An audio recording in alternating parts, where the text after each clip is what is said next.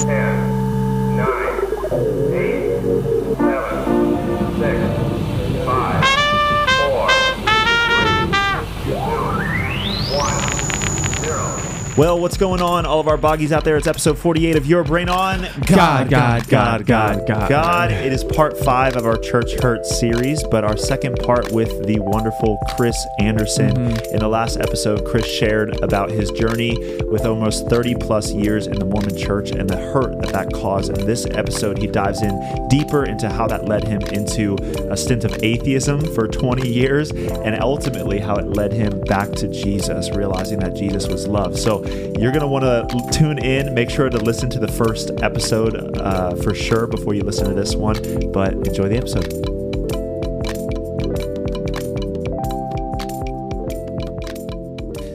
Well, we've got Chris Anderson back on the podcast with us for part 2, part 4, I think, of some of our Church Hurt series.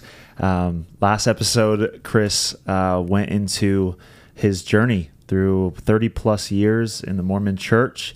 Yes. And all of his experiences and not all of them. Not all of them. But I promise you, there's a whole lot more. Some big ones. Yeah, if you haven't listened to the first episode, make sure that you listen to the first episode, Hurt in the Mormon Church. But yeah, Chris went on a journey of starting to question things, and I remember you said that you saw a short clip of a TV show from a documentary that got you thinking about, whoa, maybe what I believe is a little bit a little bit skewed, and went on a journey, started asking questions, and I don't think they liked that. The Mormon church didn't like that. And then so you went into great detail about, you know, that kind of journey of questioning and trying to understand and not really getting answers. And so we wanted to dive into what happened next after you had experienced that and kind of experienced the hurt and the trauma of having people kind of ostracize you or push you away or say you can't question these things or you can't look into these things. What happened after that? After I was called a son of Satan. Yes. Right. Yeah. Yeah. So, that was quite a journey, leaving Mormonism, exiting it. Exiting was difficult because you lose everything, your family, your friends, as it was predicted by my bishop. Right. Which at one point actually made me question maybe I should return, despite everything I said in the episode 1. I started questioning myself. Am I even... Maybe I am. And so for a brief period, it made me question, because when I did end up getting divorced and lose your family and kind of the stuff they say will happen, it makes you question. And I started questioning everything, even my own ability to know what's truth and what's not. Right. And how do you determine truth? Right. Mm-hmm. Yeah. Because I know that you said it felt like a great duping, or a great deception, you know, definitely. where I mean, 30 plus years of believing something and then finding out there's some big holes in it. I'm sure that kind of brings a disillusionment, you know, complete disillusionment. I mean, to the point where you question your fundamental faith in God. Does he even exist? Right. Yeah. And whether or not you could even trust yourself. I couldn't, because I thought I was in the one and only true church, because that's what you're told, and that's what I professed. And when you realize something you believe to be true, to have it pulled out from underneath you, you begin to question everything. Right. And that's what happened to me. I questioned everything down to the point where, does God even exist? Right. Right. And where did that lead you? To atheism. but we got to back up first. Because we talked a little bit last time how I started going to Christian churches after Mormonism and I wanted to replace my Mormonism. I still believed in God. I believed in Jesus. He was still my Lord. And so I needed to replace atheism or Christian or Mormonism with a Christian church. Right. And so for my family's sake and for my sake. And so that was important to me to start going to a lot of different churches, and I did. And I visited a lot. So did the break apart in your family not happen for a little bit, for a little while? Because you said that for your family, you started going to Christian yeah, church. we left Mormonism, and my first wife and my kids, we all started attending different churches, and we landed on a church we were in Atlanta, Georgia. We landed on a church, and I got very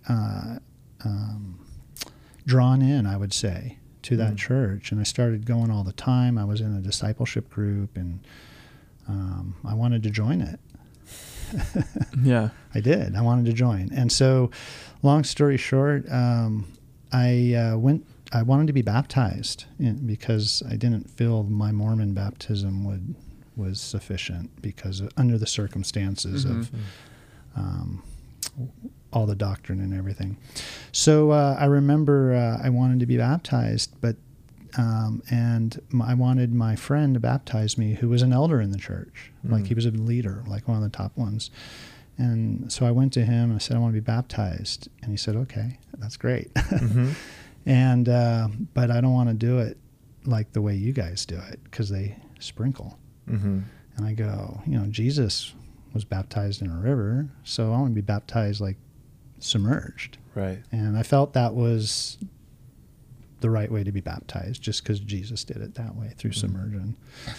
So, but no, they wouldn't allow me to be baptized that way. And they said I had to be baptized into their church the way they do it. And that was in front of the congregation, which is important. I get that. But I don't think Jesus went down to the Jordan River and they dipped their hand in the water and started sprinkling them. You wanted the whole thing. I wanted the whole thing. Yeah. I needed a new life, and Yeah. the symbolism of it. So they wouldn't do it, and that just, I was like, well, wait, why not? The old question, why can't I?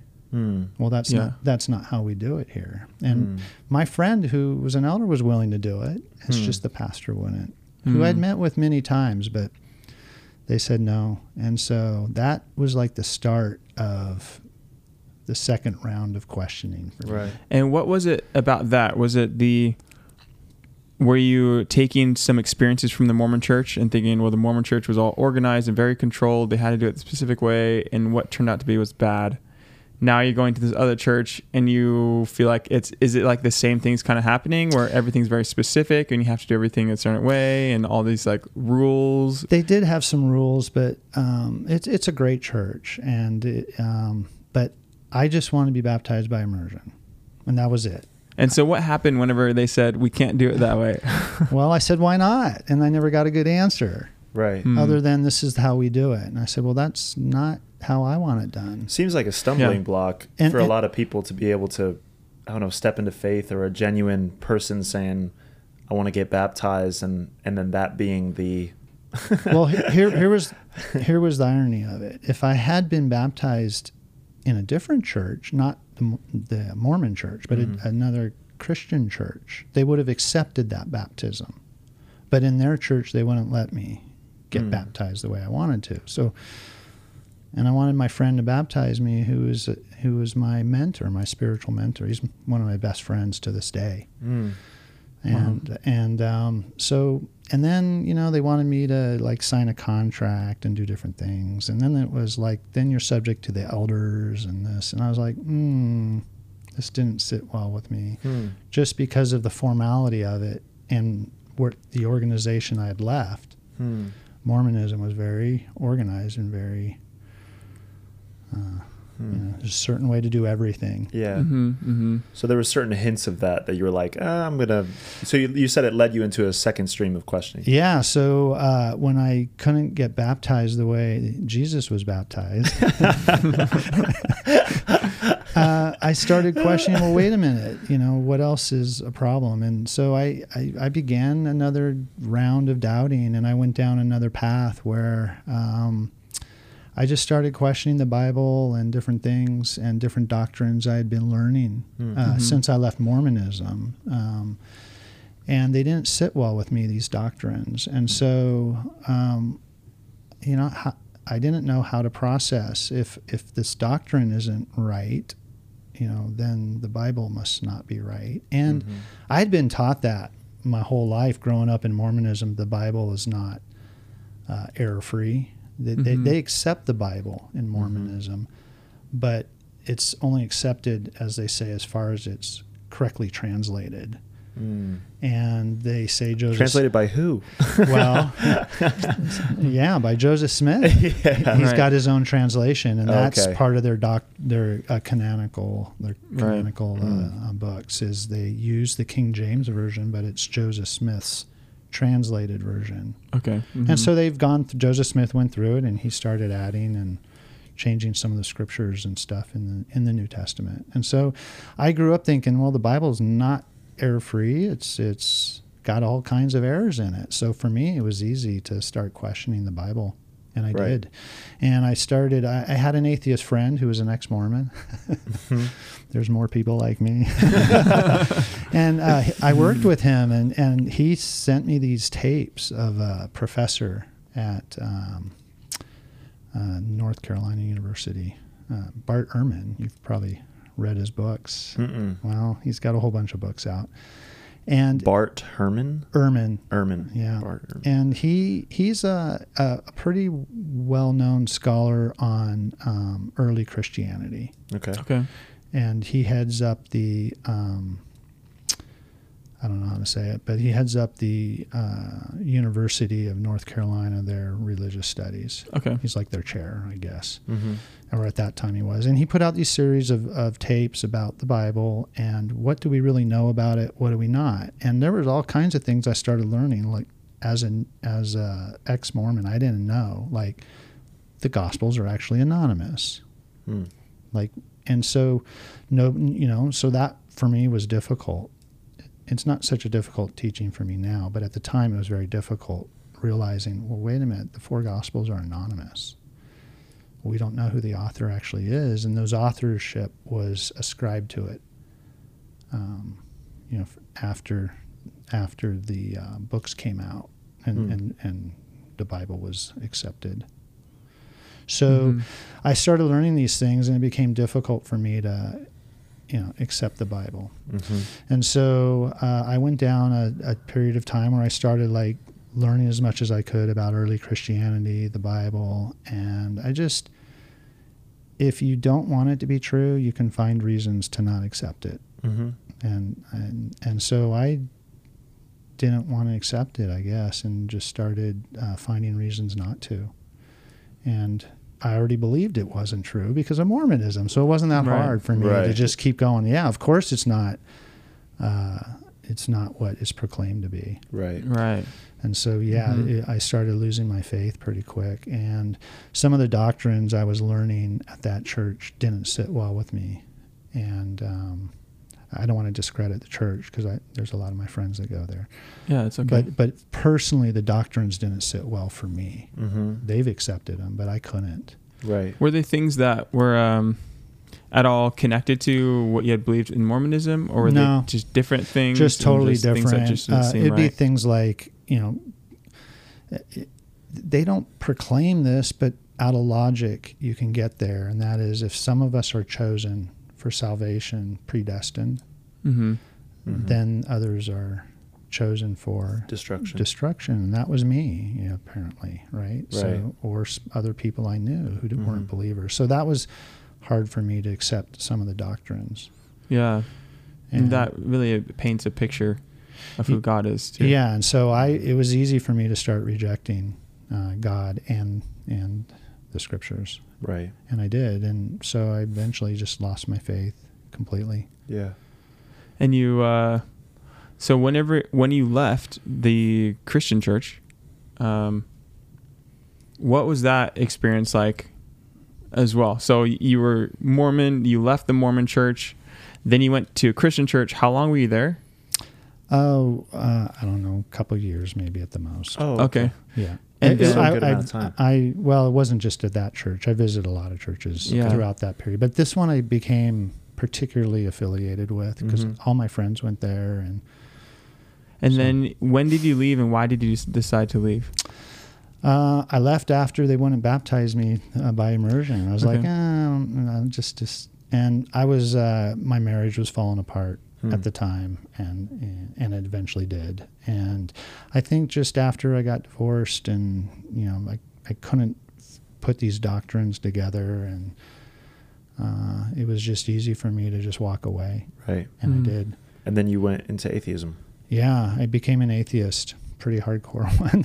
Okay. Tell us And- about that. Yeah, tell us about that, because I think that you turned away from Christianity and the Christian based faiths and went toward atheism. Like did you just start diving into reasons why God doesn't exist, or what did that atheism look like for you? Atheism for me was God was a monster for me. Like I realized God at that time was a monster who deserved the very hell that I was condemned to, and we'll get into reasons why. But I became not anti-Christian at all. All my friends were Christian and remained friends with them, and very close. They're my closest friends. Have always been Christian. But for me personally, I could no longer accept that God was the person they were trying to portray He was in my life. And my life thus far, no, there was no God for me. Right. And so I started questioning, well, did I even have a relationship with God? No. And so therefore He didn't exist. In fact, He wasn't the God they were even portraying He was. He was a monster for me. So like discrediting even the experiences that you had did you have experiences with God, connections with God? I as a Mormon, I believed I had experiences with the Holy Spirit. And that's what kept me going, I think. But in looking back, I didn't have experiences with God. I really not. We'll get later on. But at the time, no. I mean, I thought I did, but I since realized I hadn't. And when you were at the Christian church, did you have that same type of a thing? Like you felt like you had experiences with the Holy Spirit, or? Yeah, because it kept me coming back. But again, I always felt, well, you can trick your mind into anything, into believing anything, and I had done it once. Right. And so I even started questioning, like, how do you even know if God is speaking to you now? It's like, is it your own thoughts in your mind? Yeah. So is that what it became for atheism? Was it more of a rebellion and anger, or was it more of a logical pursuit of, I formulated this in my own mind. This isn't, this was emotion, or this was, Both? Yeah, Okay. I'm pretty logical. At least I'm told I'm logical. Well, my wife might not think I'm logical at times, but for me, the doctrine didn't make sense. So from a theological point of view, it didn't make sense. And then personally, God didn't exist for me because He was not a good God. So in your own experiences, you thought either if God exists, He's not the God that these people are talking about. Right. From a personal experience. And so even if He does exist, I don't want to have anything to do with Him. If He is God and He does exist, He's a monster. Right. And that gets back to, I'll be happy to share. As a child, I was very abused as a Mormon child by an elder in the Mormon church for years. He became my stepdad. And so it was a daily event, being abused. And when we brought it to the church, they swept it under the table completely. Jeez. Yeah. Police were never called. Nobody came to my defense. So that had a major impact on my view of God. Yeah. And who God was. And as a kid, I do remember praying as a child, like, God, make this stop. Right. And I'd pray all the time to God. And I'm like, well, how come if He's who He says He is, why didn't He make it stop? Right. Yeah. And it wasn't, it was for years. It was most of my youth. Jeez. Yeah. So it was both the fact that you were praying. Yeah, I prayed to this God to deliver me, and I was like, there's no delivery. Yeah. And so you couple that with, having your religion just cut out from underneath you when you do your personal study on the history of Mormonism and the things I learned through that, how I was deceived there. And then it's, the Bible's erroneous. Right. And then it's like, I can't find another church that has doctrine that works. Right. And so for me, this was like super Bye. easy. See That's you super- later. Yeah, yeah. Right. I'm out. See ya. I'm out. Yeah, I'm out. Yeah. I'm out of I'm here. completely out. Yeah. And I did. I Say. became completely out. Right.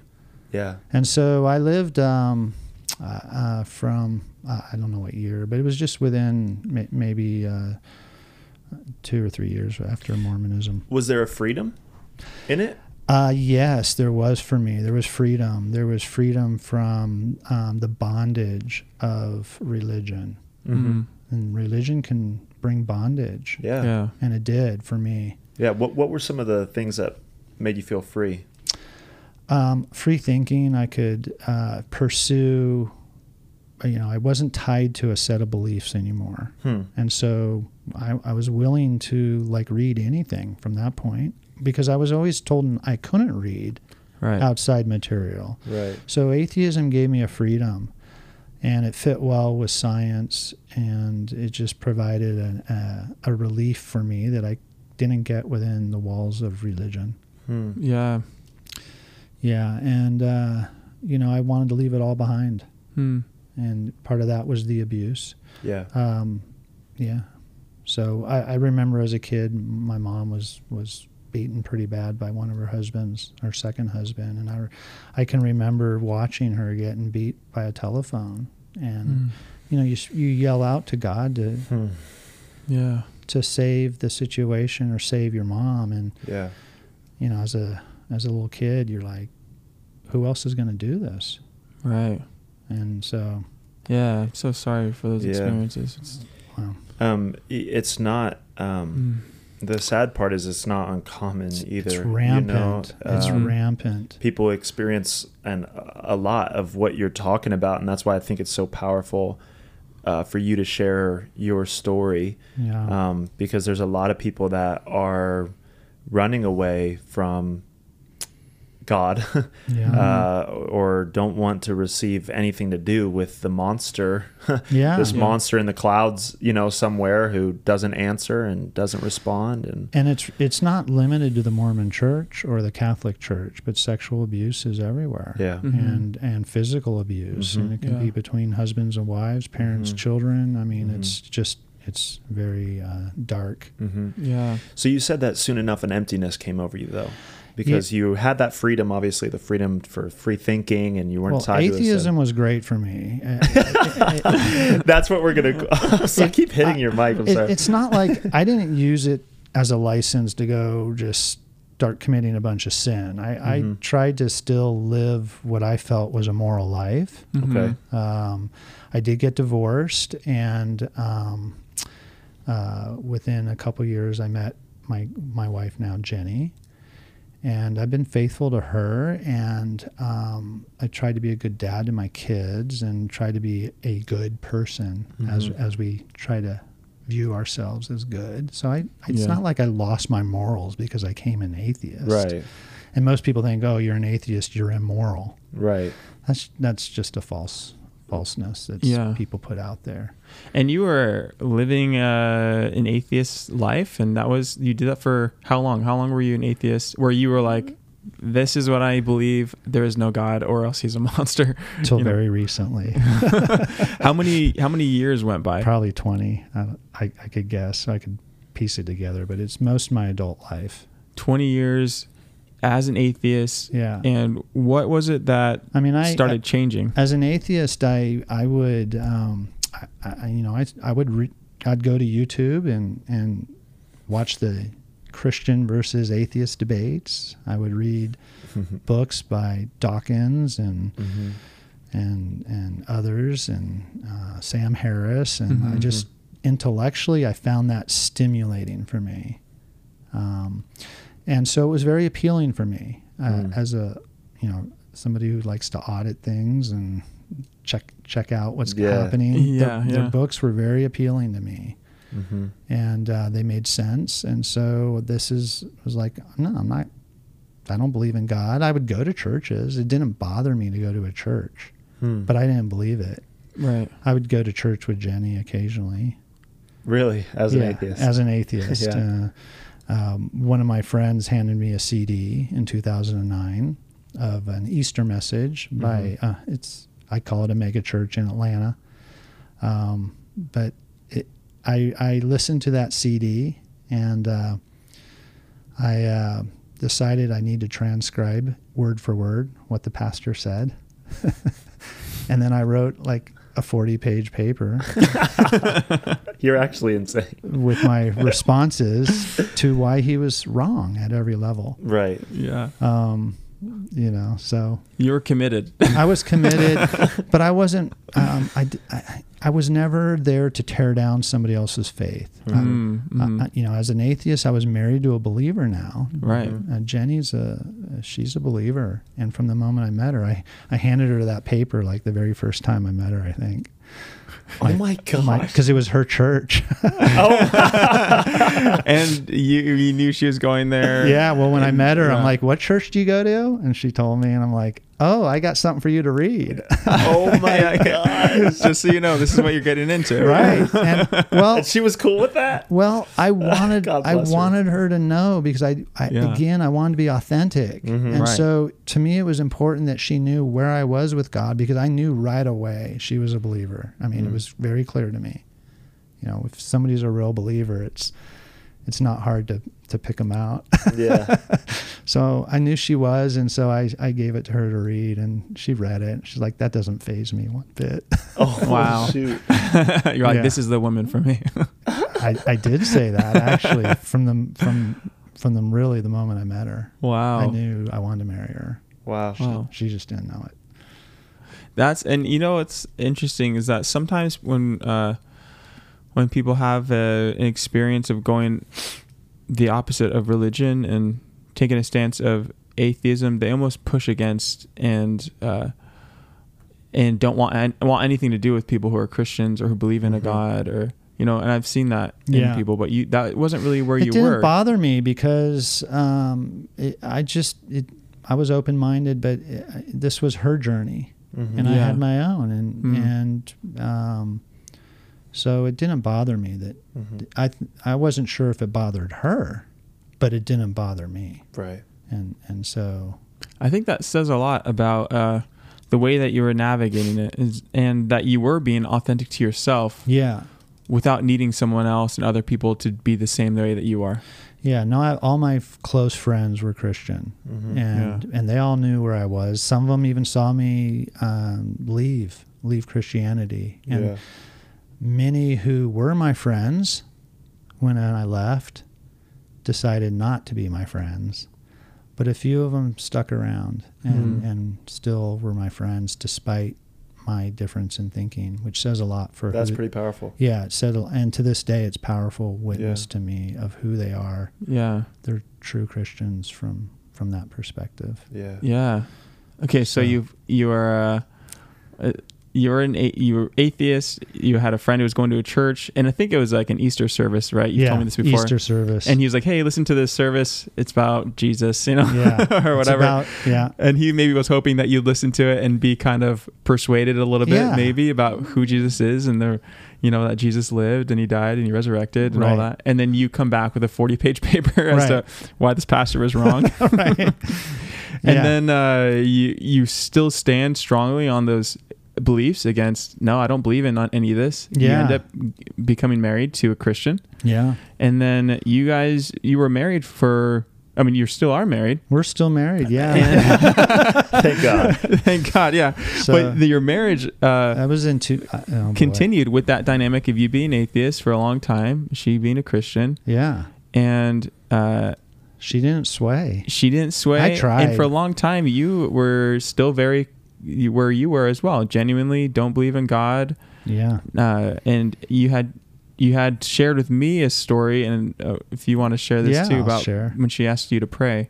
Oh, yeah. She's a couple times. Well, I'll tell you two stories. Okay. One, she was having, this was only a few years ago, she was having 3 or 4 of her vertebrae in her neck fused together. And so she needed this operation.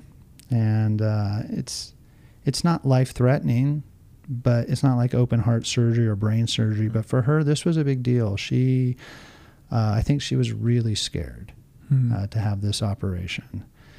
And we were literally at the hospital, And she's all decked out with the nice hat they give you, and she had her IV going, and they hadn't given her the juice yet, the good juice that puts you out. And the doctor's like, she's on the gurney, ready to be wheeled off into surgery. And they give you a moment with your spouse or to just whatever you're going to do with your spouse, and so we had this little 2-minute or 3-minute moment together that was interesting. She looks at me, and literally she's on the gurney, and she's like, "Chris, do you love me?"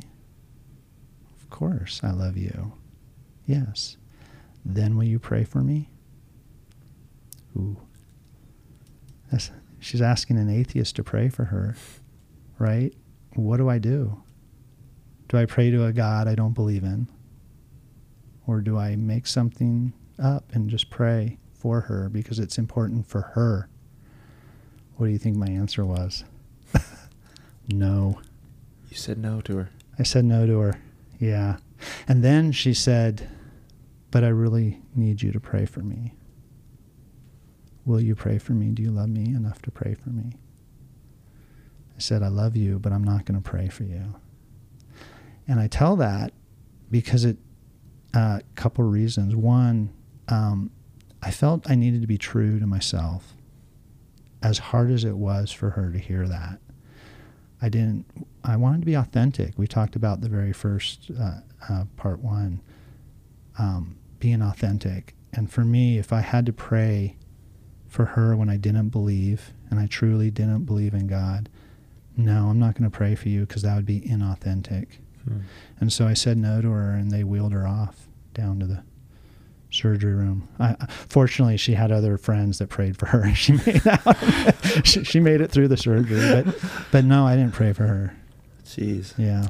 Was that hard for you? It was hard. Yeah. It was very hard. I just, after I'm like, I guess I could have just done it. I mean, I felt horrible, if I'm being truthful. Not because I didn't pray. I felt horrible for her, that she needed me at that moment. And I said no. Wow. I couldn't be the person she needed me to be for her. I couldn't really be there for her. She needed that prayer at that moment. And it was important enough for her to ask me as an atheist. Right. But what do you do if you don't believe? I mean, Yeah. So that was tough. That was a tough moment in our relationship, I'm sure, for her more than for me. Yeah. Yeah. But that really exemplifies how much you really didn't believe in God and didn't want to even act like you believed in Him. No, I wasn't going have to pretend. anything to do with it. Yeah.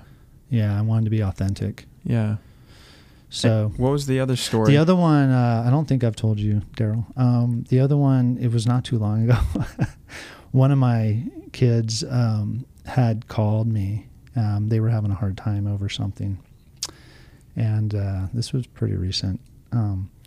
And I'm telling her a little bit about it because we share between us, get advice from each other. And everything was fine. Like, we were just having a good time. And my son called. I was telling her about it. She's like, "You know what? I'm going to send him the Serenity Prayer." And I'm like, "What? You're going to do what?" "I'm going to send your son the Serenity Prayer." I said, "Why would you do something like that?" She's like, "Because it might help him." And I'm like, "No, don't you dare send my son the Serenity Prayer. I don't want you to do that. I've taught him to be an atheist, and I don't want you messing with his mind with this Serenity Prayer. Why would you even go do that?" And don't. And we ended up getting a very big argument over it. Wow. And this was, how long ago was that? A year and a half. Oh, wow. That was right before your journey kind of started. Yeah, it was right before. Wow. Like literally right before. And we had a big disagreement, one of our worst disagreements ever, because I think she realized this guy, there's no hope for him. So this was Jenny? Yeah. That you're talking? Okay. Yeah. Yeah, this is recent. Dang. year and a half ago. That's actually very recent. That I is thought it very was longer than that. Yeah. So that was one of those other moments, you know, Yeah. but this time I was angry. I was like, Mm. no, you're not going to do that. Keep your religion to yourself is what's going through my mind. And Right. I don't want you sending that to my kids. Mhm. And, you know, it was so innocent on her part. It was just, hey, this, you know, I can't recite it, but I've since read it. It's a nice little prayer. Yeah. Yeah. I mean, it's used in all kinds of organizations, Mhm. AA and addiction to help Mhm. people, right? So Mhm. Yep. it's not super. It's spiritual, but not. Yeah. I don't know what I'm trying to say. With No, I that, give but- it. but- It's like give us the strength to change what we can yeah, change, accept it's what like, we can't. really, Yeah. that's Yeah. such a big deal that Right. I can't send that to your Right. son. And I'm like, Well, you wanted nothing to do with God. It makes sense. oh, you You wanted don't- nothing to do with them. Yeah. And you didn't want your kids either. No, Yeah. no. Yeah. Makes sense. I had taught my kids. I had donated all the Bibles many ages ago to the Right. to charities, so I didn't have them in my house. I didn't want anything to do with them. Yeah. You know, I didn't really want Jenny putting up any type of Christian stuff in the home. I mean, I let her. But, No, bless this home. well, she did, but As for me and my house, I just we'll praise ignored the it. Lord. I just would see it and okay, Mm. whatever. If that's important to her, I guess I can deal with that. There's Right. worse things in life, right? Right. So Yeah. I Did was you put up okay. atheist plaques and around the house? No, I didn't. But here's the reality. Everybody knew. I'm not one to be shy. All my friends know. Mm-hmm. And so I made it well known. Yeah. That was who I was, and that's what I believed. Yeah. So, can we transition into what brought about the change? Yeah. Yeah, I want to. Did Yeah. you have something else, Daryl? Yeah. No, I was when you mentioned your son, I was going to ask you about a more recent conversation that I know that you had, but maybe we'll get to that. Yeah. We don't have to get to it. If we do, we will. Sure. But if not, it's okay. Let's hear about the So transition. how did I? What happened? Yeah. So we were living in Georgia at the time, and we came out here maybe 2 years ago, roughly. When was COVID? It was right during COVID. Yeah, 2 Yeah. years ago. So we put our house on the market. We wanted to move by her parents. There were some health issues going on, and we're like, yeah, let's move from Georgia to California. Now I know everybody goes the opposite way, right, away from California, but we were moving here, and we did, and it was a summer a year and a half ago. She was going to church with her son Wyatt, my stepson. Wyatt was he at the high school. Some friends had invited him to church, Mhm. and he started going to a local church here. And Jenny started going with her son. Of course, he's living at home, and I stayed home and mowed the lawn or watched football or cleaned out the garage again, you know, for the 10th Yeah. time. I just found other things to do. Yeah. So, and she was going, and, you know, she'd come back and I'd ask her a few questions like, how was church? And I quickly realized the doctrines were the same as the ones I got close to when I was in Atlanta that I wanted to be baptized in. So I was Mhm. well prepared, I felt, with these doctrines that to destroy them. yeah. And so she's going, and I'm like, and I just didn't like what she was learning. And I don't like it when God is limited. And God is limited when God can only save certain people and not Mhm. others, right? So for me, I felt, oh, she's learning more of this nonsense. And, well, yeah, I'll go with her to church then, and because I can discredit this, and I can probably talk through with her and finally get her to leave Christianity, you know, just or at least not go so much, so we could go do things on Sunday instead of her going to church and I'm sitting at home. I didn't like that. I Mhm. wanted to spend more time with her, not with God. So if I can go and to her church and then talk with her about what she's learning and discredit it, then maybe we go to the beach instead on Sunday. So yeah, I started going, and pretty quickly I meet up with their pastor, one of their lead educational pastors, and I'm meeting him for coffee. And I just remember the very first time I sat with him at Starbucks, and he looks out and he looks at this tree and points to it. He goes, "What do you see out there?" That points to the tree, and I'm like, "That's a tree." He's like, "Well, I see God in that tree." I'm like, "Nah, I see green leaves. There's no God in that tree." He's like, "Well, where do you think the tree came from?" I'm like, came from a seed? Oh, good. Good answer. "Where do you think the seed came from?" "Another tree." "Okay, Chris, okay, but where did that tree come from, or that seed tree come from?" I said, "Another seed. I mean, we can go on all day. Tree, seed, tree, seed, tree, seed." Mm-hmm. So I remember telling him it'll take a miracle from God for me to believe in God. That was my statement to him. I was like, it'll take a miracle. And so I started meeting with him, and he would say, I already knew what he believed. Right. I knew it well. And so we would meet, and then I would write 20 pages. And I'd come home.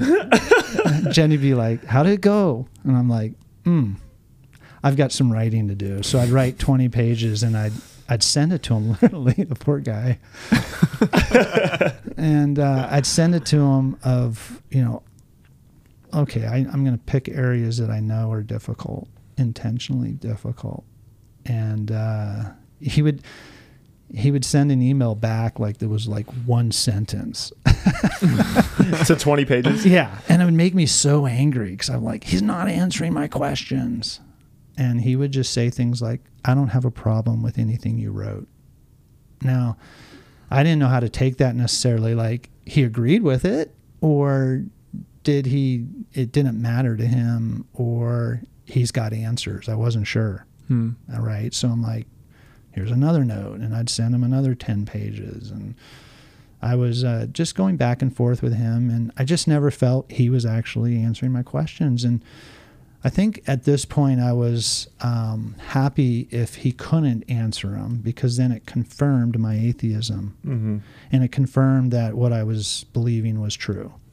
And so through that process, we became really good friends, actually. I consider him a friend, even though he was a pastor of another church, of a church. And I've always enjoyed meeting with him. Even as an atheist, I enjoyed learning what people believe and talking about it, even though I didn't believe it myself. Mm-hmm. It was always okay. So that started me down a path.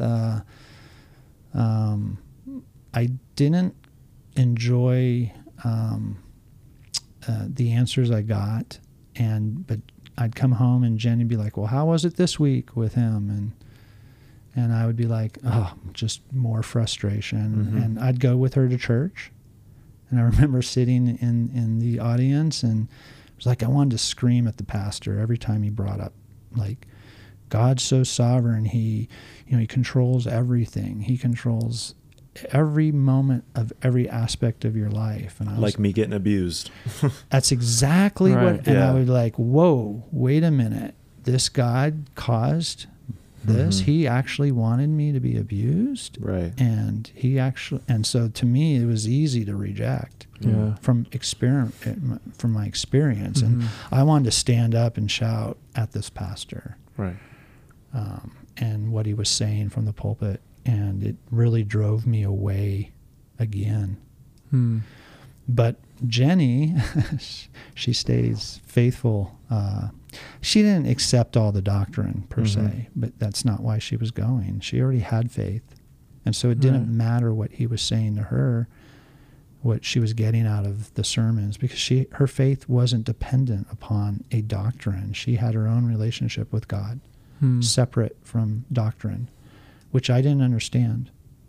And so for me, it was, well, I'm going to reject this. And I did, But she kept going, and I was like, oh, this isn't working, my plan. I want to be going to the beach. Right. And so I finally decided I'm like, you know what, if she's going to just keep going to church, I'm going to go find her a church. That isn't preaching this. that I think, would at least not teach these things. Right. And so I got on the internet and I picked the very church that I knew she wouldn't like. Centerpoint. Our church. Your church. It was intentionally chosen to get Jenny out of church. Well, she doesn't realize this, but the church she was going to, and I don't want to, I love the people there, and the pastor I meet with, I consider a friend. So I don't want to talk negative about the church, but there's a lot of negative things said about Centerpoint, about this church, and the church, and so I'm like, well, that's the church I'm going to go to because then she'll reject, right? Mm-hmm. And so I picked Centerpoint and I went, and she wouldn't come with me. She wouldn't go to church with me. She had her church, and I started going to Centerpoint. You started going to church by yourself. You duped yourself. Right. No. You started going to Centerpoint to try and get her out of church, and you started going to church. Yeah. So, well, I was going because God's up in heaven. I figured she wouldn't go to Centerpoint, and then I can say, well, see, there you go. I'm going to a church she doesn't want to go to. I tried, and I'm done. Yeah. So, and so I go, and I went for, I don't know, maybe 2 months, and she wasn't going to come to Centerpoint. And she eventually did come to the church, but I still didn't believe in God. I was just going. And then she started coming to Centerpoint, and I think it took her a little bit to kind of loosen up to come to Centerpoint, because she had heard so many negative things about the church. Right. Mm-hmm. Right. And none of them were true, but people talk and people say things. Yeah. For whatever reason they have. They have reasons. So, yeah, that was kind of how it started. Okay. And how did that contribute to your personal journey of the pains that you had experienced in the past, the things that you had rejected in the past? Now you're coming to this church to try to dupe your wife out of going to church. But how did that dynamic play into your personal experience? I can't believe you came to Centerpoint trying not to go to church, and you ended up going to church by yourself. And you came every Sunday. I've seen you here every Sunday since the first time I met you, which was the first time you came after Christmas. You had come to a Christmas service. Well, she went with me to Christmas. She did not like it. She did not like you throwing snowballs. She was not about that? No, not at all. We sat in the back, and snowballs were thrown, and I'm like, this is great, because what church has fun? Right. Church is not supposed to be fun. Right. And I knew she didn't like it, and so this was perfect. And she didn't come back for I don't know how long it was, several. But you were coming every week. Well, because I knew she wasn't. Yeah. And I started coming, and it slowly started to change for me when I started coming to Centerpoint. And it wasn't the only church that I was visiting, by the way. You guys don't get all the claim to fame. No, I know. I started going to a whole bunch of different churches. But that was a little bit later. I wasn't stuck on Centerpoint. I didn't want to be pigeonholed into a single doctrine. Mm-hmm. Right. Mm-hmm. And so I started visiting a bunch of different churches around the valley here. And they were all very similar in theology from the central messages. Mm-hmm. Mm-hmm. But Jenny didn't care to go to those, and she was going to hers. So I felt pretty safe. And by the way, this was the one church I knew she wasn't going to. So this is the one I kind of cling to the most. Yeah. And you at one point you were identifying as an atheist, and then you started identifying as a seeker. And what happened there? Yeah. What was that? Well, I started going to, I figured I would join some of these, I don't know, if they're called fellowship groups or study groups, but like Friday they do a men's group. Right. Friday morning, and it's pretty casual, and it's not just Centerpoint people. It was individuals from various churches, and the ones I was visiting, Cornerstone, Impact, 412, all these churches, people come and they get together on Friday morning and they just go through the proverb of the calendar day of the week on that Friday, and they talk about it and they have prayer. Well, I thought, hey, this is a great place. There's a bunch of men who come together. This is a great place for me to ask my questions that they can't answer. And I figured if they couldn't answer them, it confirms my atheism. How do you confirm atheism? How are you going to confirm it? How does an atheist know what he's learning is true?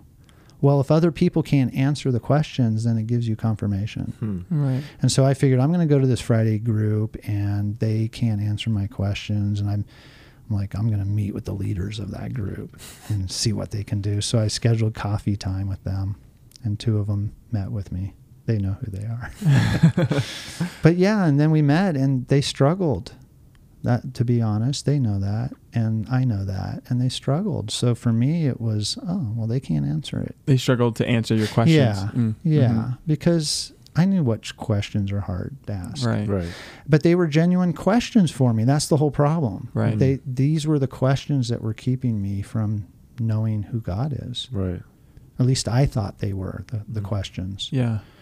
And but they were patient. They accepted me a lot. Some of the other churches I visited didn't want me coming and asking questions, and I actually been asked to not come basically and ask questions. So that's always a red flag for me if you can't ask whatever question you want. Yeah. And so Yeah, that was I'm sorry difficult that for happened. me. Yeah, but these guys, no, they were like, no, bring them on, man. It's Yeah. okay. Let's talk about it. And they didn't always have to have the answer. I actually appreciated it when they said, we don't know. That was a relief to me. Yeah. Because in Mormonism, there is no, I don't know. Right. There's an answer for everything in Mormonism. So for me, when I heard, we don't know that, that's a mystery of God. God's greater than our mind can think. That was, ooh, that's good. Okay, I like that. You don't need to know everything. Well, if we know all about God, he's limited, Mm-hmm. right? He's limited to what we understand about him. So that's not God. God Right. can't be limited. And so I started going to these groups and asking a whole bunch of questions. And I just think through that process, I started questioning myself whether or not what I had learned and why I left religion. And I say the word religion. Yeah. I left religion, why that was, and who God is. And they all seemed like they really believed this. I'm like, these guys really believe. They're not perfect. They don't claim to be perfect. And that was a relief for me also to realize people. And guess what? They were admitting their sins in front of the group. And I'm like, huh? What kind of people like talk about their failures? Right. That was an eye-opener for me. Yeah.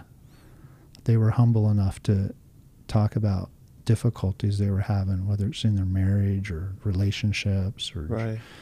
jobs or personal sin in their life. I was Yeah. like, whoa, who does that in a group? Yeah. These aren't self-help groups. They aren't addiction help groups, but these are real guys living out their real lives with real difficulties and struggles. And that, I think, was appealing to me to see guys who are trying to better themselves, but realize they're not perfect. Yeah. Yeah. So that was appealing for me. Why was that appealing for you? Because in Mormonism, you put on a facade. It's the exact opposite. And you're progressing to become God. And these guys wanted nothing to do with becoming a God. They just wanted God to save them. There's a big difference. Yeah. And so the gospel of grace was shown through them to me. Wow. Yeah. And I didn't understand that gospel of grace. And that kind of slowly started to... It started slowly, and I would ask questions about that, and they would, of course, they were very capable of answering those questions. Right. Yeah, because they had experienced God in their own personal lives. That's the difference for me. And I started to see that in these groups, and they welcomed me with their open arms, even despite my questions, despite being an atheist. It didn't matter for them that I was an atheist. Wow. Yeah. And so some of the problems you had in the past were you were rejected for asking questions. You were told to stop asking questions, or hey, don't bring those questions here. In both the Mormon and the Christian church. Yeah, you Christian were asking churches. those questions Yeah, in I mean, Christian even circles as recently. well, and- recently. I Yeah. don't want to say the name, but I joined a study group of another church, and I went and it was on the Book of John. I'm like, what better book could I? But at this point, I didn't realize it, but I'd become a seeker versus a skeptic, and the difference was at some point I said, I'm going to put all my bias aside. I'm going to try to just start the playing field over. I don't know if God even exists. I'm not going to claim he does or doesn't. I'm going to drop everything. I think Rachel touched on this in her podcast with you guys. I heard her say this, and it was like, that's me. I let everything go, my disbelief and my belief. Right. And I'm like, I'm going to start over completely from the start and see what I can piece together, if anything. And if it doesn't piece together, it doesn't piece together. I'm just going to go wherever the truth leads me to. Right. Yeah, and you had open hands. Yeah. You had reopened your hands to Yeah, whatever happens, Right. whatever I discover, I'm going to be okay with. Right. And it didn't matter. It would go one way or the other. Yeah. And so if I remained an atheist, I was okay with that. I'd come to terms with atheism. And that is, there's no hope in atheism. There's an emptiness. If I'm being truthful, there's an emptiness. There's no hope beyond anything beyond the grave. You're going to return to the dust of the earth. There's no afterlife. And there's, I'd spent a lot of time thinking about that and that philosophy. And it was really hard for me to come to terms with it. But I did come to terms with it at one point and accept it. And this was, okay, well, that might be wrong. I'm not going to take claim that I understand everything anymore, and I'm going to start over and just see where I'm led, and investigate still. And so I'll come and ask my questions. And so that's why I started visiting so many different churches in the Valley here, because I wanted to not just get Centerpoint's perspective. I wanted to see perspective from other churches. And so, and so I started asking questions, and all my friends from different churches, they all know how many questions I ask, and they still are okay with it. So what were some of the core things that you started to piece together that made you more open? Well, I'll just tell you, most of it I've rejected, or not rejected. I haven't come to terms with yet, but through this process, it was like, okay, this Bible that's in front of me, what do I do with this? Because I've rejected it for my entire life. And there's parts of it, I'm like, I don't know if it's allegory or if it's to be taken literally. I still don't have that answer, by the way. But what I did say, instead of just rejecting it, is there any truth in it that I can pull out that I could say, well, okay, is there something I can grab onto that this book teaches that I can accept as truth? And most of it, I was like, I'm having difficulty because I was looking at doctrines rather than what the message of the New Testament was. Wow. And so I decided I would do the red line version of my study, which was just, I'm going to go through it and pick out what the words of Jesus are and see what it teaches me. Because at the core, that's what it's supposed to be about, him and his ministry and what he taught. And so, well, what is that? What is that teaching? And so I spent time going through the New Testament, pulling out every scripture I could think of that went through this, and kind of outlined, well, what's the central message? And I remember a pastor I was talking to, he's like, this was before I went through this process. He's like, so what is it you're seeking there, Chris? Like, what are you after? Why do you come to church? And what is it you want out of this? I don't know, but this I do know. I want to be able to find, what do I sink my feet on as a foundation? What's firm? What's my firm foundation going to What's be? truth? Yeah. What's truth? What I think can that's an important question to ask. and not one that's going to change, because truth can't change or wouldn't be true. So what am I going to stand my feet on? And I think I was doing a lot of self-reflection, who I am as a person. I'm getting older, so what are they going to say at my funeral, right? What are my kids going to stand up and say? Oh, Dad was a good business person. Dad, what are my kids going to say? Those are hard questions for me to answer. So then I was like, So yeah, I spent time thinking through what's that foundation, and I believe I found it in the New Testament. Which was? Yeah. Wow. I love how everything that you do is a cliffhanger. You say things that you're like, He lives on the edge. Yeah. Cliffhangers, good movie. Was that Sylvester Stallone? Well, yeah. What is that? Yeah, let me tell you about an experience that brings that out. Okay, so here I am seeking, and I became a true seeker. You talked about, I think you, Aaron, or Daryl said at some point. Yeah, at some point I really became a seeker. There was a guy, I walked in the church one day and I met this guy behind me, and he goes, "Hi, I'm so-and-so." And I'm like, "Hi, I'm Chris, I'm a seeker." And he's like, But that's how I labeled myself. I hate labels. And I've, been labeled an atheist. Well, okay. But I transitioned to what I would call a seeker. And that's somebody who's really just wants to know the truth. Yeah. Yeah.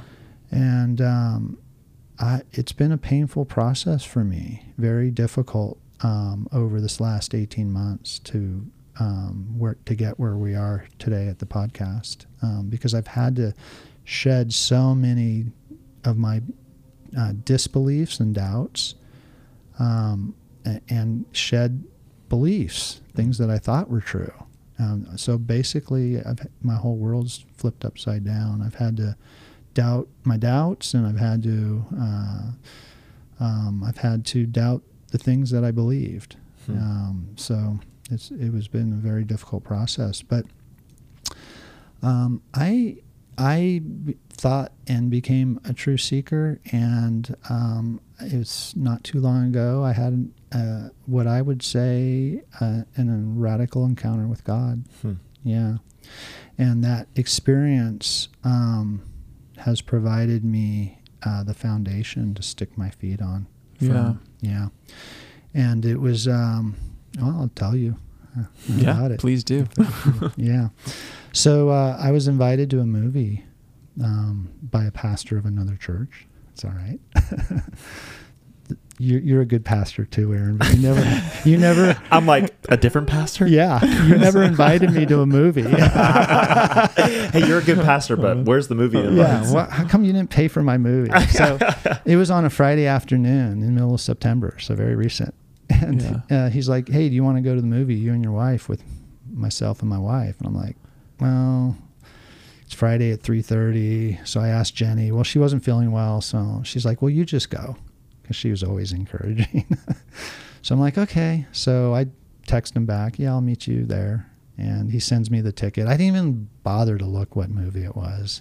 It's like something to do on a Friday. I had nothing better to do. And I go to the movie, and I'm sitting, on my way there.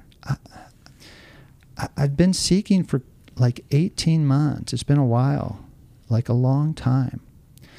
And,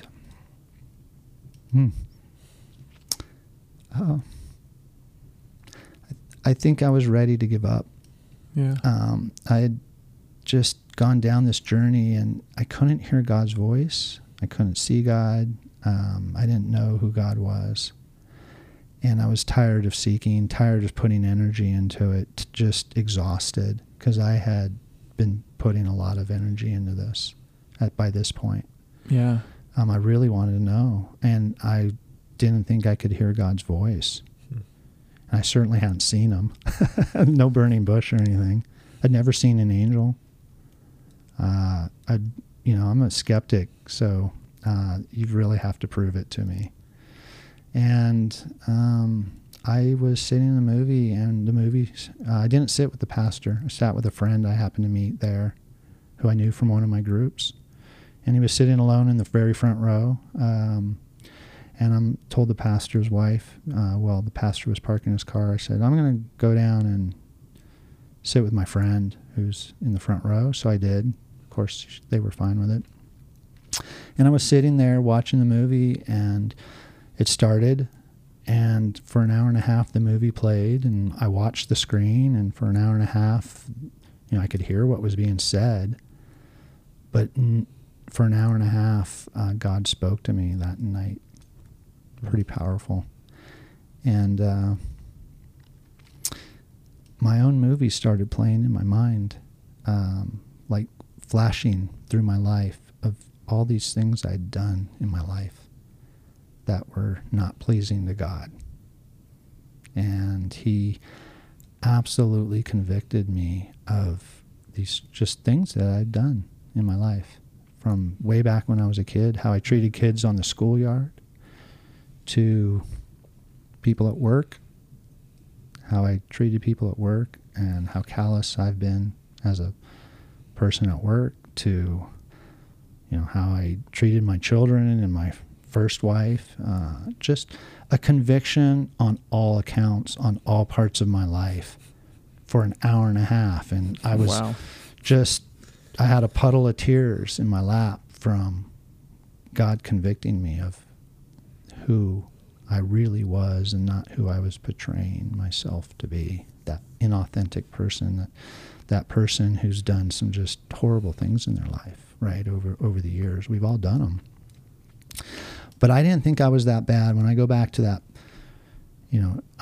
a year earlier, or a year and a half earlier, with that first pastor I started meeting, he asked me, do you think you're a sinner? Yeah, I make mistakes, I said. Mistakes. Well, mistakes are sin without God. That's a mistake. If you don't believe in God, they're not sin, because sin doesn't exist. They're just mistakes you make in your life. And I had a lot of mistakes at that point. God was telling me all the mistakes I had made in my life. And it did for an hour and a half. And so I'm just in tears during the movie. Unfortunately, the lights are dim. I didn't want anyone to see me. And the credits start playing to the movie. And I'm like, I'm out of here. I don't want my friend next to me to see me. And I certainly don't want the pastor who invited me to see me. So I split, like, before the credits, before the lights come on. I was out of there so fast, and I went to my car. I didn't want to talk to anyone or anything. And so I started to have a conversation with God on the way home. I'm like, God, if that's you, like, speaking to me, it's not good enough. That's not good enough for me. Like, I have so many doubts that I doubted if that was even from God. And I started to question, well, this is just me in my mind playing tricks on me again. It's done it my whole life. So how is this any different? And on my car ride home, I'm like telling God, no, that's not good enough.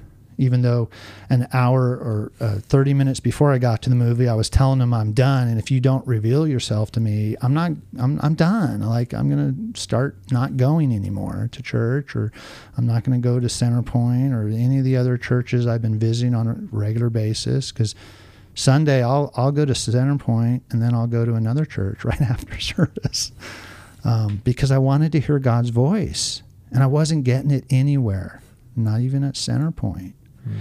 And so this wasn't good enough for me, and God knew it. And I said, God, if this is you, you really need to make yourself known to me. So the Yeah. whole car ride home, that was my conversation. So I get home, and Jenny's already asleep in bed because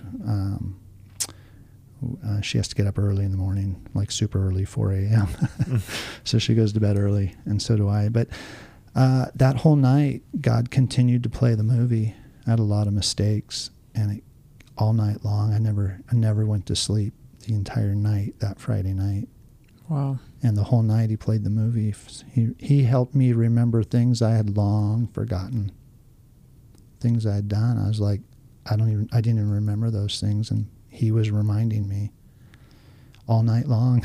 Wow. And I had tears all night long just from it. And I wake up Saturday, and I'm a bumbling baby. I'm a bumbling baby. And my wife, Jenny, finally goes, what's wrong with you? Like, why are you crying so much? And I was like, I don't know. I can't explain it. I don't want to explain it. Can we talk about this later? And she's like, did I do something wrong? You know, I'm like, not this time, I promise you. You didn't do anything wrong. But no, it was, God was showing me that I needed God. I needed him to save me. And he was showing me all my sin that I had tried to forget about. And so that was all day Saturday. And so then I'm like, that's not good enough. I don't know if this is God yet speaking to me. And so I decided to fast for a week. Yeah, fast and pray. And I said, if this is you, God, you need to make yourself known to me. And for the whole week, he did. The whole week, he spoke to me, and he told me some things I needed to hear about who I was and my need for a Savior. Wow. It's pretty powerful for me. I had so many doubts. I was doubting God just over and over, and it was like, this isn't good enough, because if you want me to change or you want me to follow you, you got to make it so known to me that I don't doubt anymore. Yeah. And all my friends know how much I doubt. And so this was God's way to speak to me in a way that I can't deny now. Yeah, that he exists, that he's real. And so for the whole week, he was speaking to me, and I asked him to just take any ugliness that I have out of me, burn it out of me, and make me into a new person. And he has. Wow. He literally has. Yeah, he's changed my heart and how I view people, and just he's really given me a new life, he transformed my heart. It's not something I did. It's not something I wanted. It's not something I did ask for it. Yeah. But eventually he did. But I say that, Yeah. but yeah, I was so contrary to God. I so didn't believe in him. And then boom, this happens, and I'm like, I can't explain this. Right. It's not me. It's not. I'm not the one who's viewing all of a sudden somebody different because of what I've heard it over and over. How you should love your neighbor, but it didn't resonate. Yeah. Right. The love of God. And so, to answer your question, that core gospel for me is, I think it's best summed up in 1 John chapter 4. And there's 3 passages in 7, 8, 9. And if you read them, it's basically, God loves you so much that he gave his son for you so he can reconcile you with God. And that's powerful. And then the other half of that is, he asks us to go love others. And it was something I was incapable of doing. I couldn't love others because I didn't realize God loved me. And until I realized that, and he changed my heart, I just didn't have the capability of loving others. I was nice to people, or tried to be nice to people, but it's more than that. It's how you even view people. Right. You have to have a transformed heart to see them the way God sees them. Right. And if you can see somebody the way God sees them, then you can love them, no matter who they are. Wow. Yeah, it was powerful for me because I didn't view people this way. I didn't trust people. People were. I was an introvert. So if I know that's surprising to you guys, but I would have considered myself an introvert, and most of you would say no, he's not an introvert. But it's because God's changed my heart. Yeah. And I don't deny it. I can't. And what about the doubts now? Right? You didn't ask that question yet. But before we get to that, so to me, that was the foundation I could sink my feet on. It didn't matter where I go, what faith I follow, what church. If Centerpoint, if I had to move tomorrow, it wouldn't matter to me. Right? Yeah. And that's what I was looking for. What's the teaching? What's the one thing I can grab from the New Testament or the Bible that makes it alive for me, makes it true? And that's the teaching. Yeah. And to me, it's the most fundamental, and it's the core of what the gospel is. Yeah. Yeah, I would agree with that. Yeah. Yeah. So that's God what is love. He loves you. Yeah. Now you can love him and love others. Well, he loved us first. That's the thing. And that's what it showed me. Like during that week, he told me he loved me despite all these things that he was playing in my mind. And he had to show me the ugliness so he could save me. That was the difference. And I felt this ugliness I didn't want to be anymore. I didn't want to be that person. And when he took that away, it showed me that he does love me, and he saved me. And so that's it. He saved me when I didn't deserve it. Wow. And so, and then it's like, okay, well, what do you do with that? Well, it's the next verse. It's go love. Come follow me, go love. That's what he asks us to do, to love others. And how do you do that? You can only do that if you can see people the way God sees them. And if you can see people the way God sees them, you can love them despite who they are. Yeah. And so that was powerful for me. It's been a life transformation for me. Yeah. That I didn't expect. I had no idea was out there. My eyes were completely blinded to it. Yeah, I could read it. You read it. But until God does something to your heart, it's just words. Yeah. And now it's not, I just don't find it difficult to care about other people where before I didn't want to. Wow. It's huge. Yeah. When you were talking about that experience, that week-long experience of all of your sins and the ugliness within yourself being brought to the forefront of your mind, for 7 days or for that whole week. Yeah.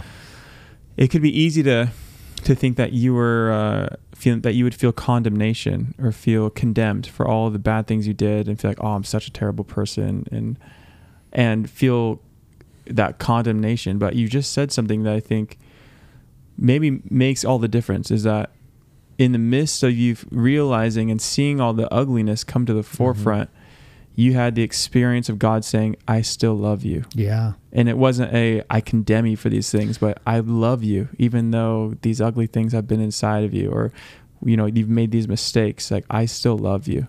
And that is, I think, makes a big difference from like the conviction that we can feel of the sin in our lives, that God can convict us of our sin. And it's not a feeling of he's mad at us and he hates us because of it.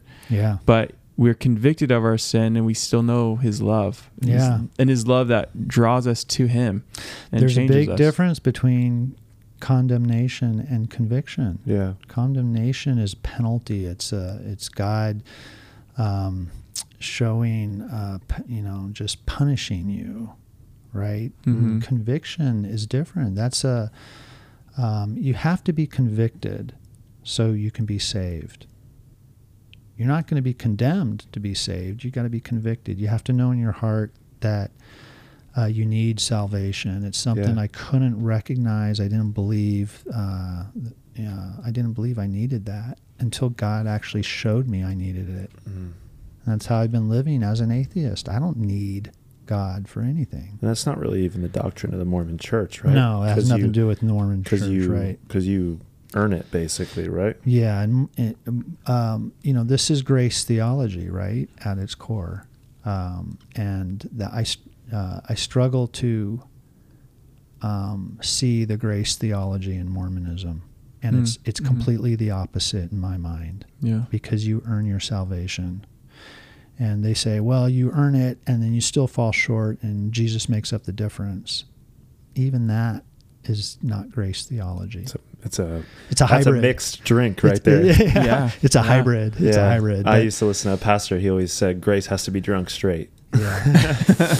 It's fair. That's a fair comment. I mean, you have to realize, no, there's nothing I'm going to be able to do. Yeah. And then God, boom, does it for you. And that's the beauty of the relationship. So I felt, here's the thing. Ever since then, I've felt this incredible peace come over me. That's just the joy. The joy that comes, and the peace, and it's what I want others to have. And you look back, and so to answer some of your other questions, what about, how did you get over the abuse as a child and the bitterness? I had bitterness that I could not shed. I could not shed bitterness. And no therapist could do it for me. Thousands of dollars in counseling, and no, you're still bitter, still angry at the world and angry at people, and only God can remove that bitterness from you, and He did for me.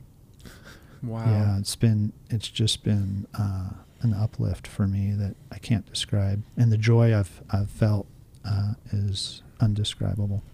It would take a miracle. It would take for a miracle you to believe in God. Yeah, and He does. He performs miracles. I believe He does now.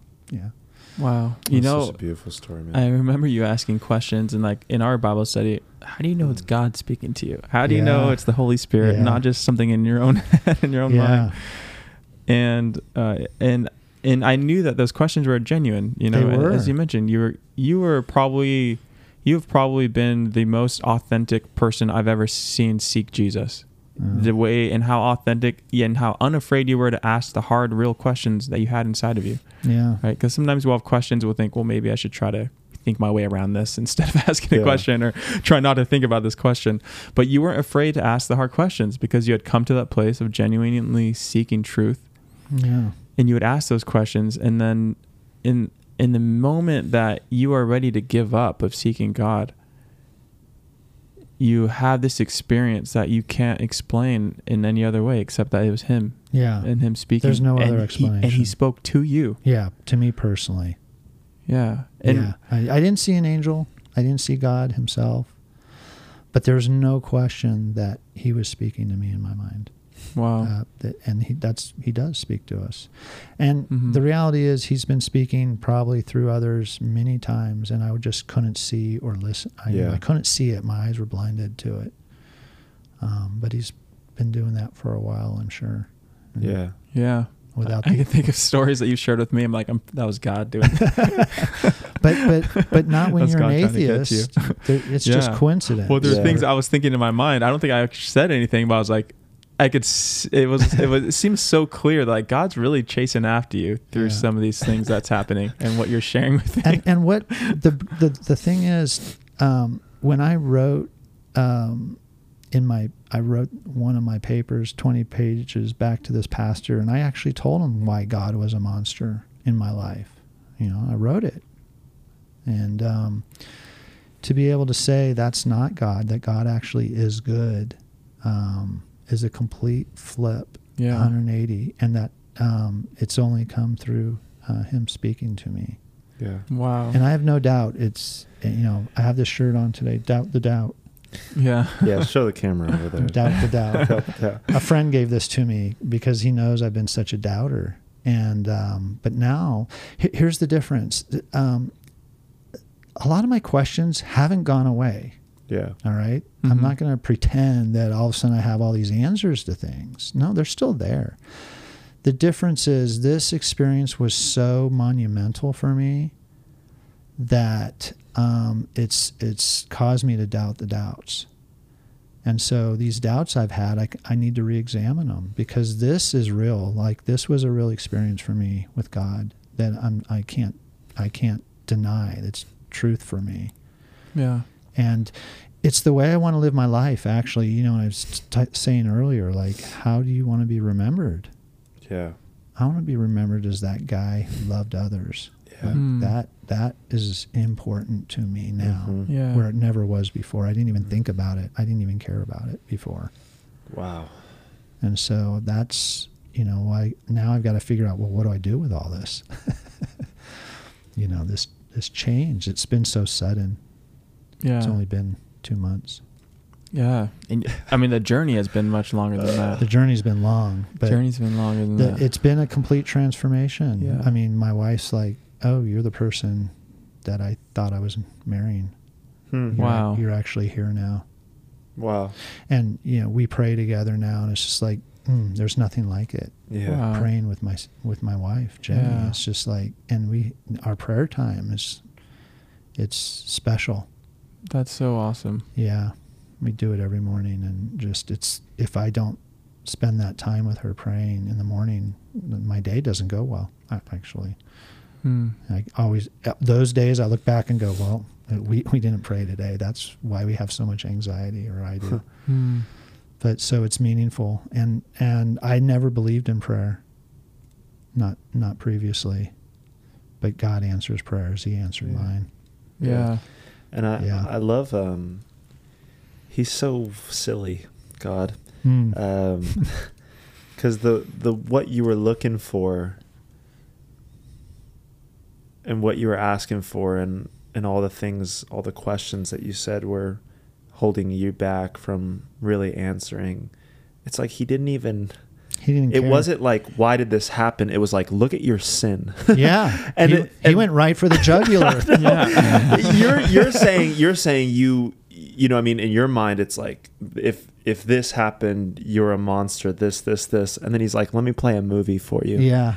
And then it was like, and it's one of those Job moments where Job's like, almost like, It's like, you know, like yelling you at God. should- yeah. And God's like, let me show you something. Yeah. You know, let me play you a movie. Let me show you the Leviathan, and let me show you. It answers, and it's always been silly. I say silly because it's just like, you didn't answer any of it. No. You know? Right.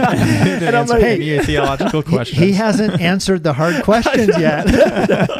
no, but he shows you that, and He shows you that you are sinful. and that's what brings healing. It's so weird. It's Right. like, Yes. it's the foolishness It's- of the cross. It's that- what I needed to yeah. be healed of. Yeah. Right? That's Yeah. what I needed. I needed to be humbled. I had so much pride. One of Doesn't make sense. the pastors offended me. The first one, he knows who he is. I'm not going to say his name. He offended me when he said, "You're prideful."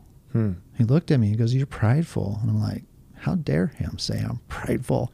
But he was so right. I was prideful. And it took God to show me that I was prideful, to understand that I was prideful. Yeah. Before I wasn't prideful in my own pride. Yeah. Yeah. So, I'm thankful. You know, before you even had this experience, we had met a couple weeks before that had happened. Yeah. And you were going on this journey and doing a lot of research, and you were wanting to find out what is saving faith.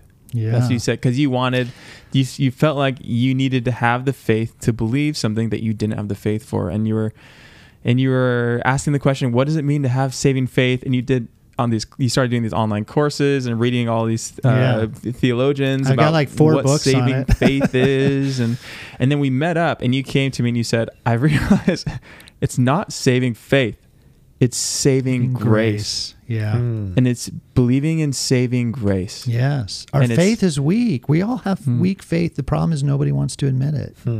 Right? We can't move mountains.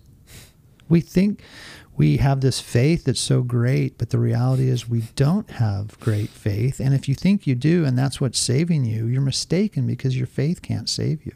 God saves you. And I think that shift, Aaron, Right? I mean, I think the shift from what do I need to be able to do this in order to be saved, to realizing God is the one who is doing the saving. It's not about me. it's the opposite. It's like I can't have enough faith to save myself. Can't. So you have to rely on God to save you. And that's the saving grace, not saving faith. That's the I want you to do a sermon on that, Eric. yeah. Well, I think I have in certain spheres, not on weekend services, but the difference between the faithfulness of Jesus and our faith. Like, Yeah. I think one of God's I guess faithful, we aren't. Yeah, the crux passages is in Ephesians. It's like you're saved by grace through faith, Mhm. and It's not of yourselves. it's not even like, it's not talking about your faith.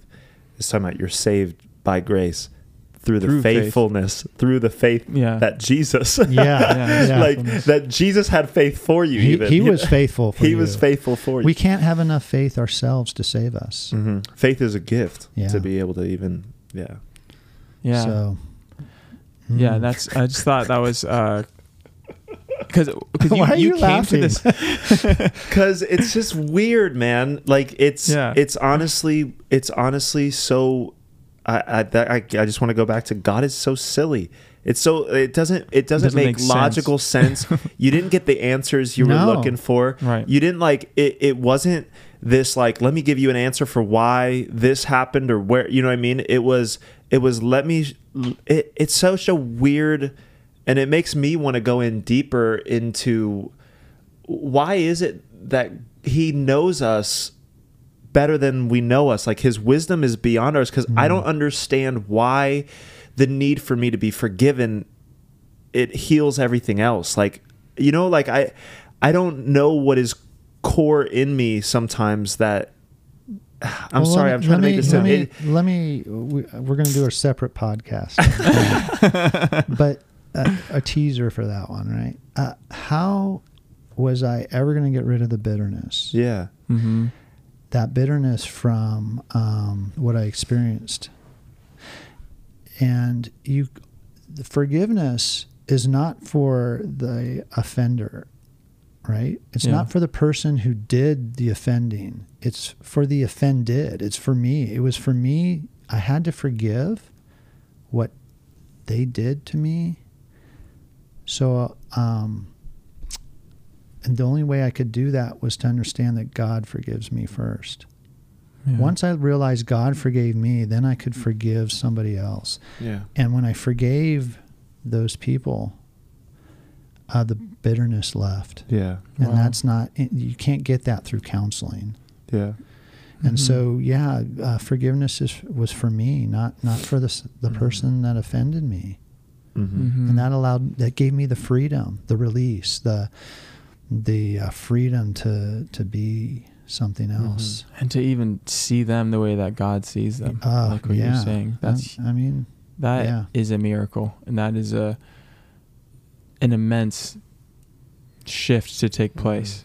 it only Like- comes from God. Yeah, Yeah. And I think it's this shift back into what needs to be focused on is again your need to be saved. Yeah. Mhm. And that is still mind-boggling to me, that me recognizing my need. It's like, blessed are those who are poor in spirit, or who recognize their need. It's like, theirs is the kingdom, you know? Yes. And that's this upside down kingdom that Jesus brings, especially in the Beatitudes. It's like, blessed are you who mourn, for you'll become, it's like, it's all these things that they don't make logical sense. It's usually, blessed are those who have completeness of mind because you know all the answers, or you got it together, or you have enough, or, you know, and then it's like, we call that blessed. And then it's like, it's just crazy to me. And your journey to experience that, it just shows me more and more. I'm just like, I don't get it. I just need you to do it. You know? Blessed is the poor in spirit, those that are broken. Yeah. That's who God saves, the broken, right? Yeah. If you're not broken, what do you need God for? Yeah. And so God showed me my brokenness. I needed him to show it because I didn't believe that I really was that broken. And I doubted him, you know, he does it for Friday night and the movie and then Saturday. And I'm like, still doubting. I'm like, God, you got to make it real more, because I have all these theological doubts. It's totally different than this other side, which is a spiritual brokenness, yeah, separation from God of who he is. And so it was an experience that I'm not doubting anymore. He's real. Yeah. It's amazing. The grace Yeah. and all the pain and doubts and the theological issues and personal experiences and all these different hurts, we're talking, the series called Church Hurt, all these different ways hurt can come about through emotional, physical, theological, spiritual, and all these different pains. The healing wasn't in all those things getting corrected or No. finding the correct answer to all the questions. The weird part. The healing came from a recognition of your need for God. and a recognition of your sin. A recognition of your sin. Yes. The healing of the heart. And that God's love is present with you despite all those things. Yeah. And it's like having this revelation of the love of God actually put those other things to the wayside. My those friends things would didn't say, even matter as they would much. say, God's in us. I'll be like, what are you talking about? God's in you. I didn't understand it. Yeah. He's in you when he changes your heart and makes it makes you into a new person. He transforms you. Yeah. A renewing of the mind and the spirit. That's, it's powerful, and it makes you, if we could only see ourselves the way God sees us, that's powerful. Wow. Yeah.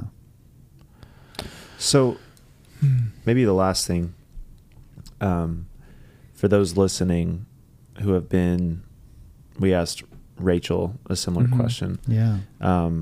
But who have been through tremendous church hurt, have been through the ringer, maybe are doubting God because of it. Yeah.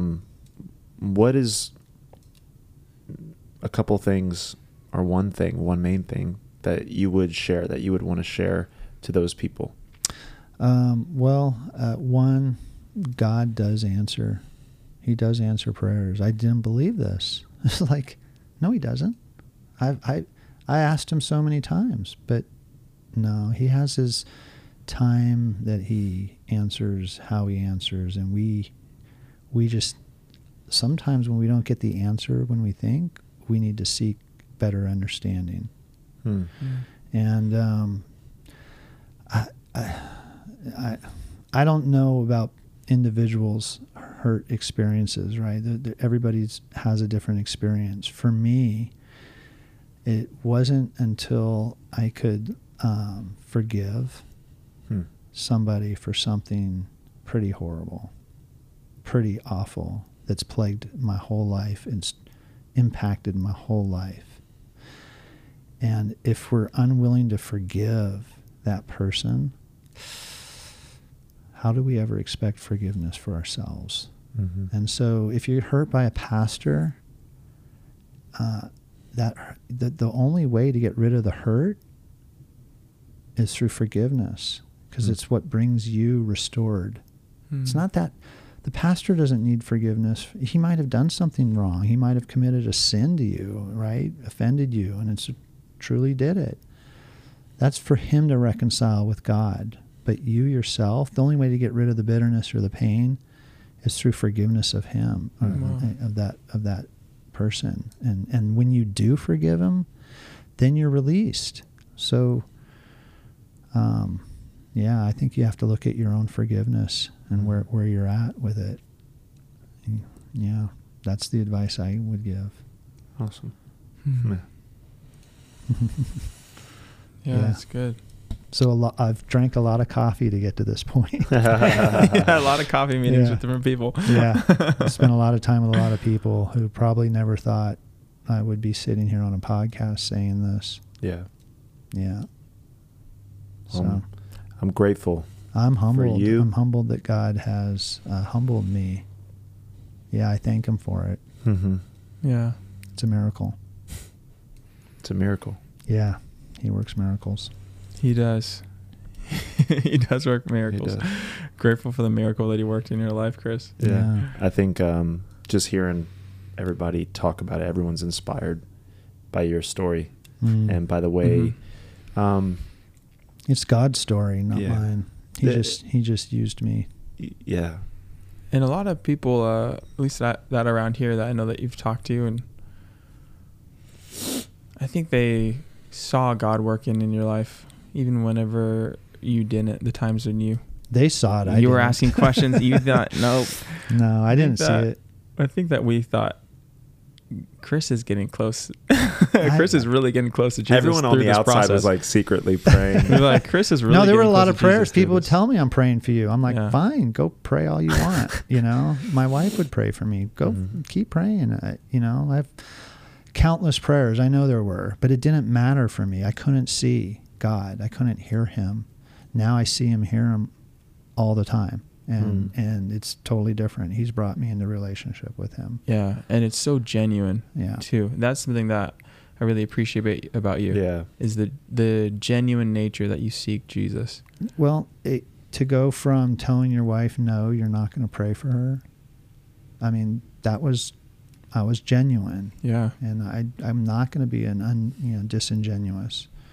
And so right now, I'm not going to be able to deny this ever. God spoke so loudly to me. Yeah. Yeah. And he's changed the heart. That's what I see it in myself. Yeah, the he's fruit of changed it. he's changed my heart. So that's the part I know the way I was before. Yeah.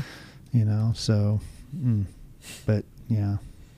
Yeah. I'm grateful for you, Chris. No, Super grateful. Thank Thanks you. for taking time to talk with Yeah. us and share a bit of your story yeah. and It's a pleasure. and your journey. Yeah. Yeah, it's been And I'll tell you been one good. thing.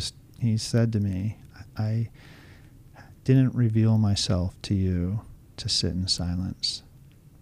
So that's why I'm agreed to come on here, Yeah. yeah. because I got that message loud and clear. Yeah. Like the journey I've been on, for whatever reason, he put me, through that journey, and maybe he's got something for me to do. But he did say pretty loudly to not sit in silence over it, to share. Yeah. Yeah. So Thanks for sharing. yeah. Yep. We love you, brother. Thank you. Ah, Love thank you. Yeah. Love you guys. Wow. It's been good. It's God been is good. love. God It is love. That's what Doubt the doubt. Yeah. Love each other. He is love. It's if you get down to it. Yeah. So good. And that's a foundation we can stand on. That's the foundation That's I'm it. standing on. That's it. Yeah. Amen. That's good. From God is a monster to God is love. Yeah. Yeah. Wow. Yeah. And that is what we call this episode. That's the miracle. Yeah. Well, thanks everybody for joining us on this episode of Your Brain on God. Chris, thank you again Yeah. for Mhm. joining Pleasure. us. This has been so awesome to hear your story, and I'm sure we'll have you on again in a Yeah. future episode to talk more about some of some deeper things and probably more of your journey and stuff like Yeah. that. Yeah. But other than that, guys, make sure to follow us on Spotify, iTunes, YouTube, TikTok, all of the above, and we'll see you next time on Your Brain on God. See ya.